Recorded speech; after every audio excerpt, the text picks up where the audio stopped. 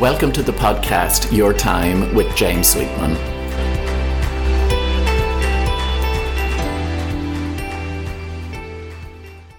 Hello and welcome to this week's episode of Your Time with James Sweetman. Thank you for tuning in. After the great chat I had last week with my friend, the South African-based coach and trainer, Mandy Angelatas, I'm back to flying solo this week. You know, if you've not listened to that episode, I have to say it's a personal favourite of mine. It was an empowering and fun chat. But I'm afraid this week it's just me and my dulcet tones.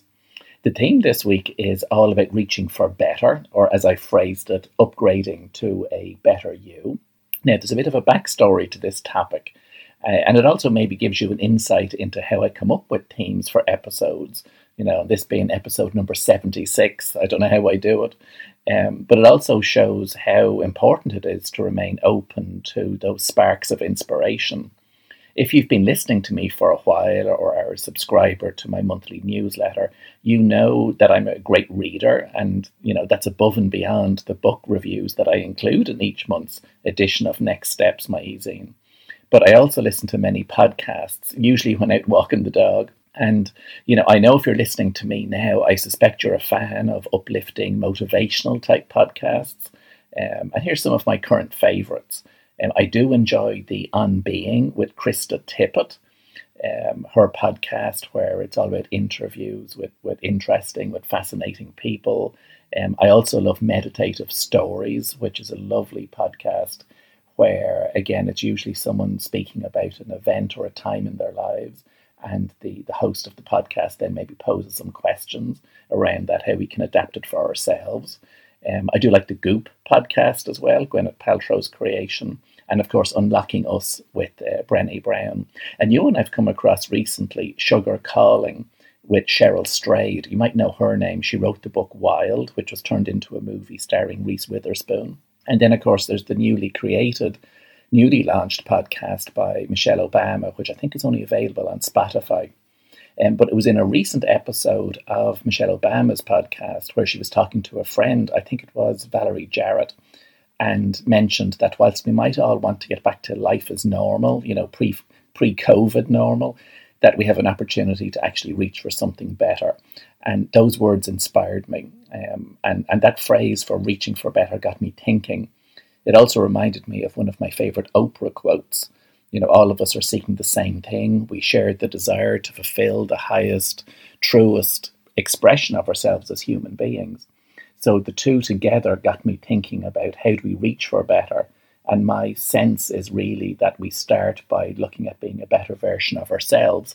So that's the backstory to this week's episode. I think we all have a sense of when we're at our best or close to our best. Having said that, we're all works in progress, of course, continuing to grow and expand, or at least having the opportunities to do so. I know I feel rotten when I've acted from a place that is less than my best. And that's just, you know, that's not just from an efforting perspective, but from a loving perspective too. Now, as I always say, our best will fluctuate daily, if not hourly, moment by moment. So we always have to balance it with self-compassion and acknowledging our humanness. But the thought of reaching for better, of reaching for a better version of ourselves, the upgraded model, you know, the alignment with our highest self, is a concept that continues to inspire me. And it's one that goes to the heart of my work when I think about it.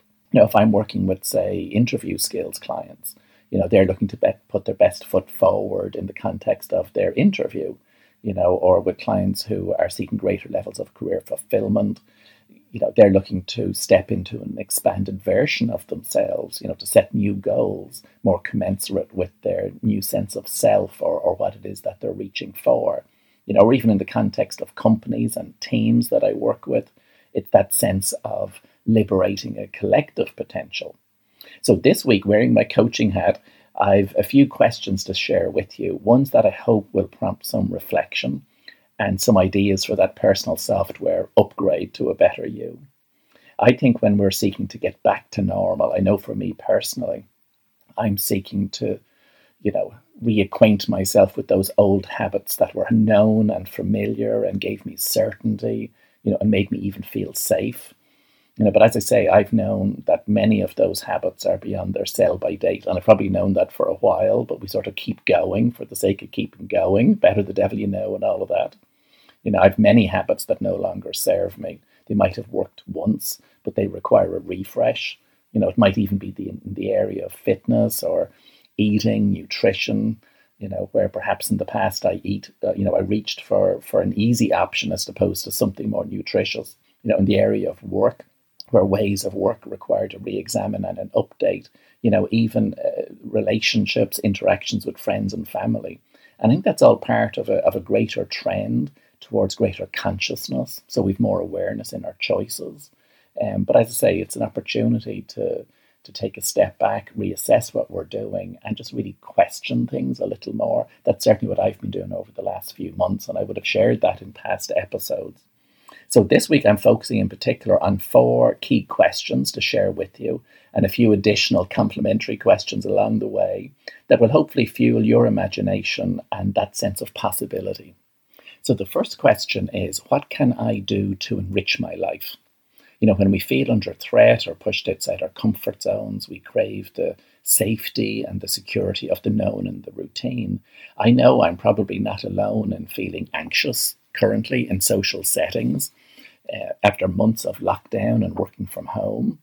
And then at the time of recording this as well, there's the possibility of further restrictions or restrictions being reimposed, particularly in the Dublin area.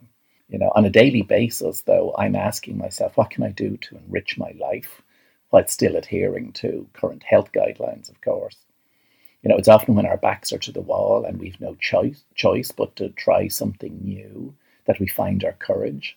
No longer numbed by old habits and routines, perhaps life is inviting us to grow. So have a think about that over the next few weeks. What calculated risks maybe could you take? When I think of enriching my life, it's always an opportunity to show deeper levels of love towards myself and others.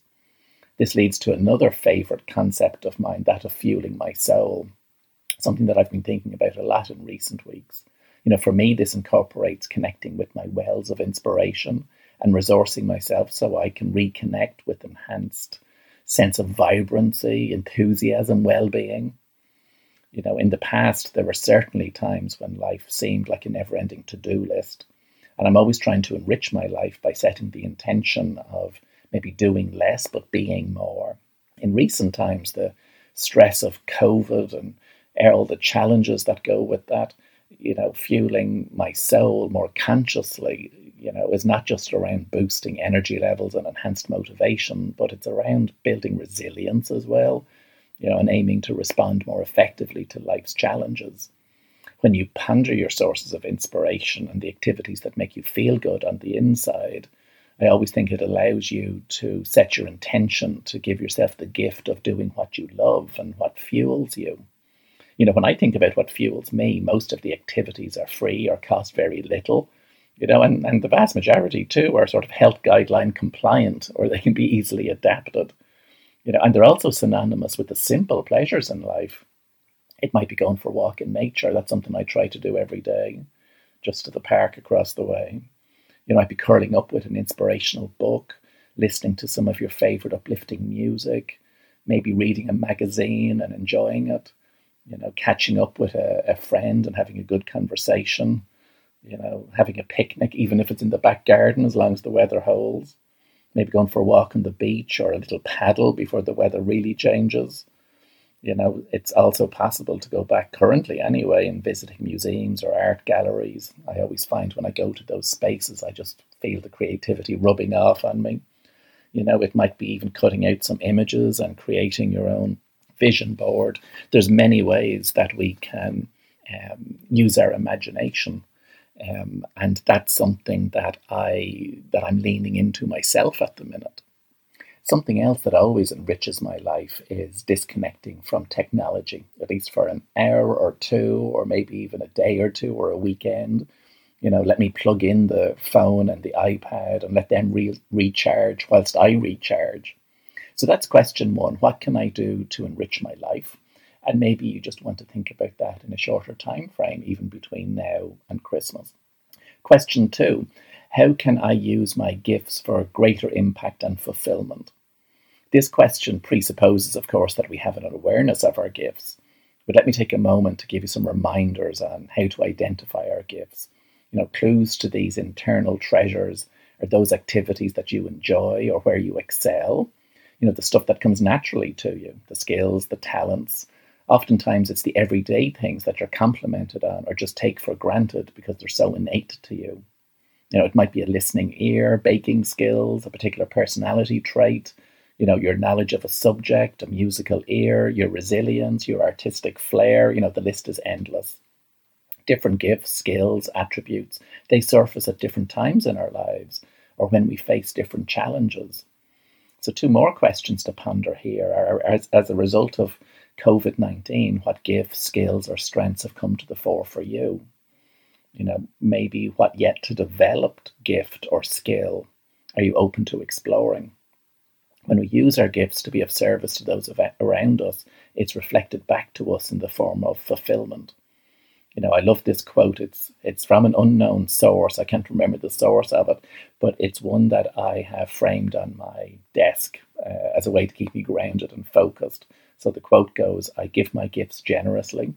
My focus is being of service to others. As the impact of my gifts increase, so will the arena I'm given to serve." So I say I don't know the source of that quote, but it's one that certainly speaks to me.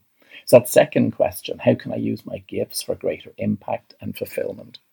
The third question, the third handrail, as it were, in our contemplation of reaching for a better you or upgrading some of our habits is, what proactive choices can I make?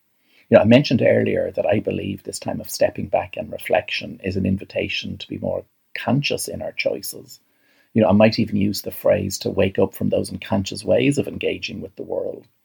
So I have an exercise for you here, one that I often recommend when I'm working with clients, and it's about dissecting different aspects of our lives. Think of it like the Wheel of Life exercise. I'm looking at my career, my living environment, my personal relationships, my health. And when you look at each of those aspects of your life, we want to determine, what aspects of my life are the result of conscious, positive decisions on my part, or what aspects have seemingly just come about by accident or default. So let me give you an example on that.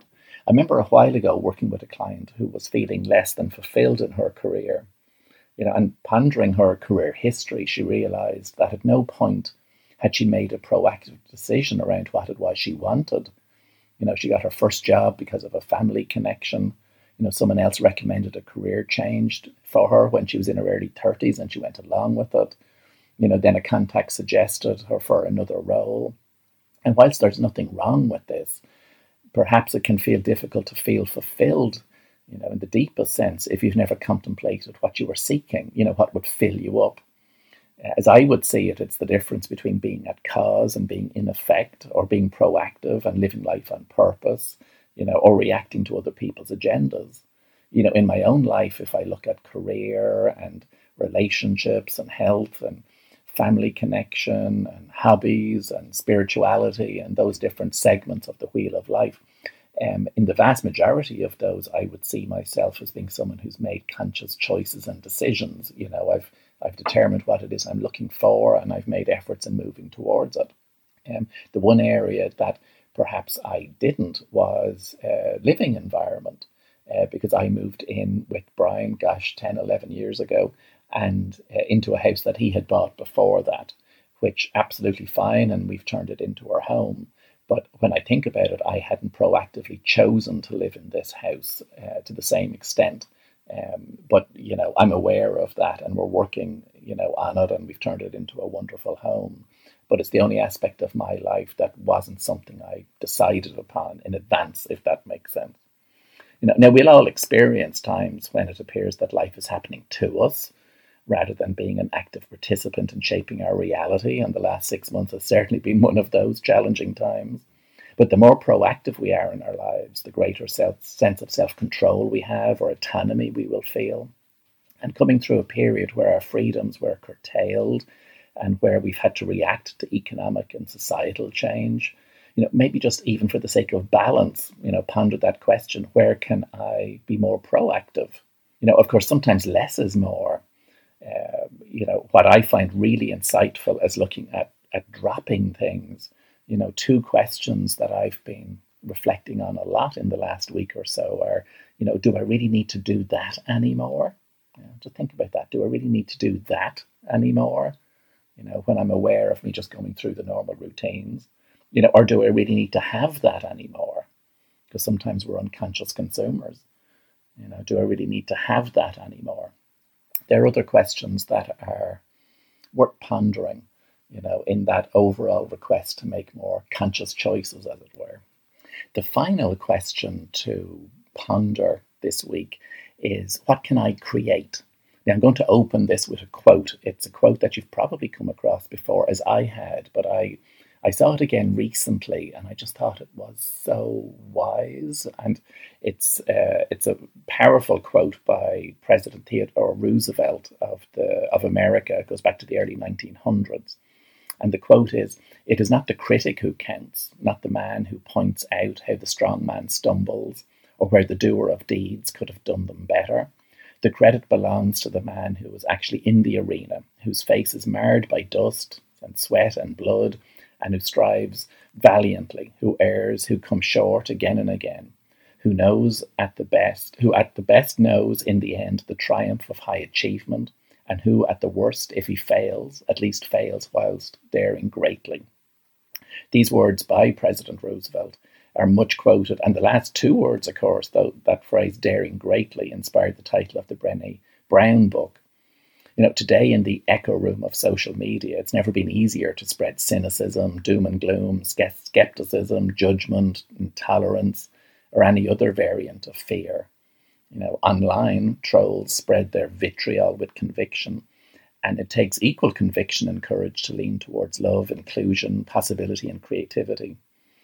I was reminded recently too that in the nursery rhyme, trolls lurk under bridges. But what the world needs now are bridge builders. So if you believe the world could benefit from more compassion and kindness and tolerance, and I think we all do, then we start by building bridges to something new and better ourselves. So in that regard, here's a few more questions to ponder. How can I be a little kinder to myself, to others, and to the environment? Where can I show greater tolerance? What can I build that might last? In what arena would I like to serve? How can I be a force for good? How could the people around me be better because of me? Just a few more questions to stimulate our thinking.